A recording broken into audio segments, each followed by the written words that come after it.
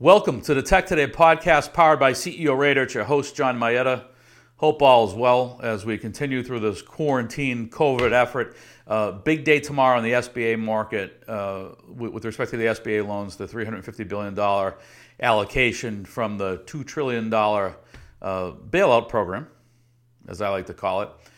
So the first tranche of the $350 billion gets processed by the banks tomorrow. That's going to be fascinating to see how the banks do. You know, the banks have to go out and hire people to help process this effort. So I suspect as sort of each tranche of the $350 billion rolls through, as each installment gets processed, the banks are going to get better at it. It's going to be a bit of a learning curve, but that sort of kicks off tomorrow on Friday. I wanted to talk about an article that we have coming out tomorrow morning at Tech Today entitled Enterprise Software 2020 Outlook, and it's really around how I think the market's going to shape up, right, is what I wanted to talk about, how the market's going to shape up and shake out over the course of 2020. So in the article, our takeaway is rotate to quality names if you already haven't done so. And I'm working off of the assumption that maybe you can keep 5% of your portfolio in cash, but you probably have an institutional investor mandate where you have to stay fully invested. So if you already haven't, rotate into quality names. We talk about specific names, and we focus our effort on sort of the area that I operated in as an investor and operated in as a M&A executive. And that's broadly defined, within the broadly defined enterprise software umbrella, information services, financial technology, capital markets, fintech, payments, tech-enabled services, you name it. So some of the names that you've heard us talk about in the past, like SS&C Technologies, FactSet, Verisk, IHS Markit, CoStar Group, sort of the usual suspects that we've written about and talked about here at Tech Today. But in terms of how the market's going to shake out, I think it's going to look a lot like 2008. If you recall the 2009 financial crisis, where it really took 2 years to kind of work through it. I don't yet want to talk about 2021. I think it's premature. I don't know that this COVID pandemic is going to have sort of the extended recovery period in terms of the operating metrics for these companies that we saw in 2008, 2009. But I think I have a pretty good idea as to how 2020 is going to shake out. So I think we've already had a down leg in the market where everything's just sort of traded down. Some names got punished more than others. Names with debt on the balance sheet, like SS&C, got hit harder than names that weren't carrying debt.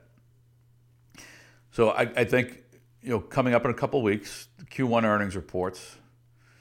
I don't expect the enterprise software guys to pull guidance like you saw Broadcom do, as an example. That these companies just have far more visibility into their model. Bookings activity is going to drop off, but in terms of recognized revenue, earnings, you're really looking at in the rearview mirror in terms of those reported numbers, because it's based on bookings activity in quarters past. So I think these companies will be able to provide guidance. They're likely to provide a baseline level of guidance because they're not going to have great visibility into bookings. As we've said in the past, bookings activity we think will have dropped precipitously for most companies. It's just tough to get deals done, particularly larger deals, in an environment like this when people are working from home. International travel is prohibited. All travel is just difficult. So you're not going to be able to sign large deals. Right, 100,000, 250,000, $1 million, $2 million. You've got to do those deals in person to get them to signature date. It's more than a phone call and an email. So large deal visibility is going to be basically nil. Bookings activity is going to be greatly impaired. So we would expect most companies to provide a baseline outlook, whether it be for the Q2 outlook or for the full calendar year, to the extent that companies provide full calendar year outlook. If you're thinking of a particular company, and that company typically provides a full calendar year outlook, to the extent that that company is a software company, I would expect them to continue to do so. It's just they may pull it back vis-a-vis where they initially guided to back in January, early Feb, coming off of the December quarter call. You may see a baseline number provided for top line and bottom line. So I think in April what you're going to see is a bit of market panic. Numbers will be reported. You'll see the soft outlook. And I think the businesses will have held in reasonably well. It's just uncertainty breeds fear. And so you're going to see a down leg as these companies start to report in the second half of April. I think June could look very similar to June quarter because we're already into April. Most schools and businesses and so forth and travel restrictions are continuing right through the month of April, maybe potentially into May. So the June quarter is going to be impaired from a bookings standpoint. So that's going to breed uncertainty. I don't know how much incremental uncertainty vis-a-vis the March quarter. I would expect companies to bake the conservatism right into their full year outlook. But in July, the June quarter calls in July, the fact that we may not get much in the way of positive information is bound to breed more uncertainty. So I just think it's a squishy market in terms of the outlook, at least through the bottom part of the year. Then we get into the September quarter. And on the September quarter calls in October, you would hope that companies talk about some signs of life that may occur from a booking standpoint post-Labor Day.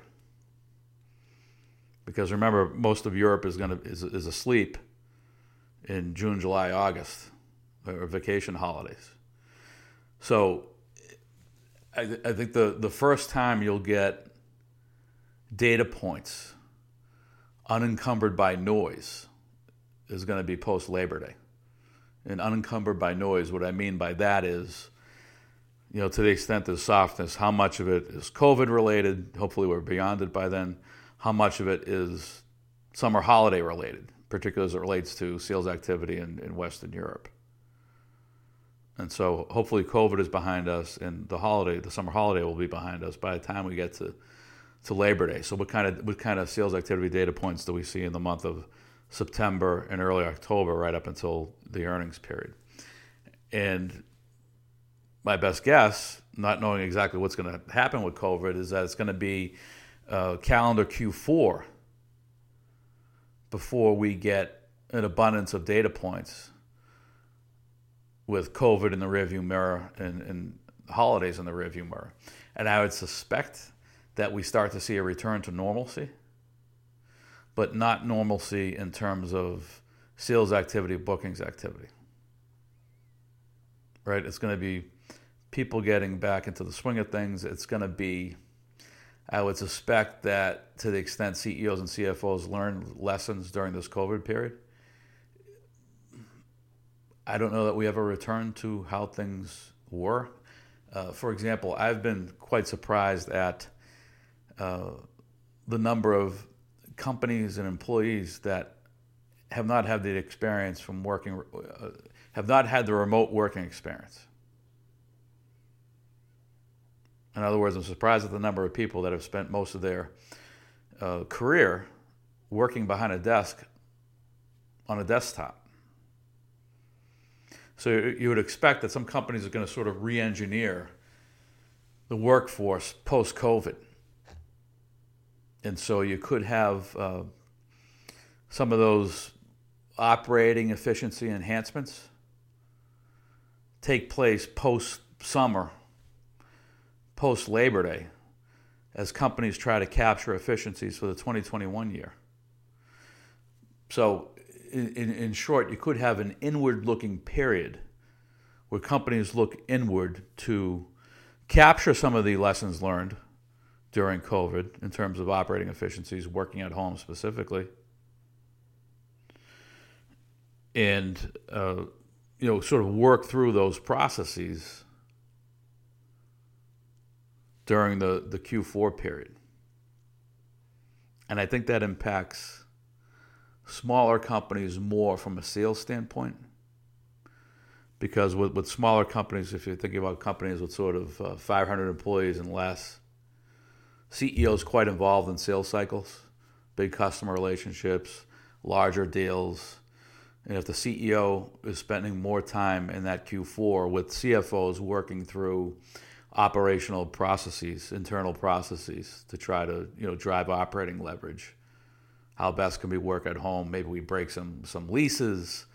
How do we optimize our infrastructure, our broadband capability to allow people to work from home? This type of thing. That could chew up some bandwidth, CEO bandwidth, in Q4 that otherwise would be spent on sales activity. So even once we get through sort of the economic related impact of COVID, I think there's going to be some internal strategizing that could chew up sales activity insofar as the C-suite is concerned. So a choppy year in terms of the economy, a choppy year in terms of sales activity, bookings activity, operating activity for companies. And it's probably not going to be to the end of the year until we start to get some clarity as to what next year may look like. Labor Day at the earliest. So given all of that uncertainty, given all that turbulence, the only way to go, as far as my opinion is concerned, is to double down on market-leading companies with high-quality management teams, durable business models, high recurring revenue, high operating cash flow margins, companies that are built to weather the storm. That's all for now. See you next time.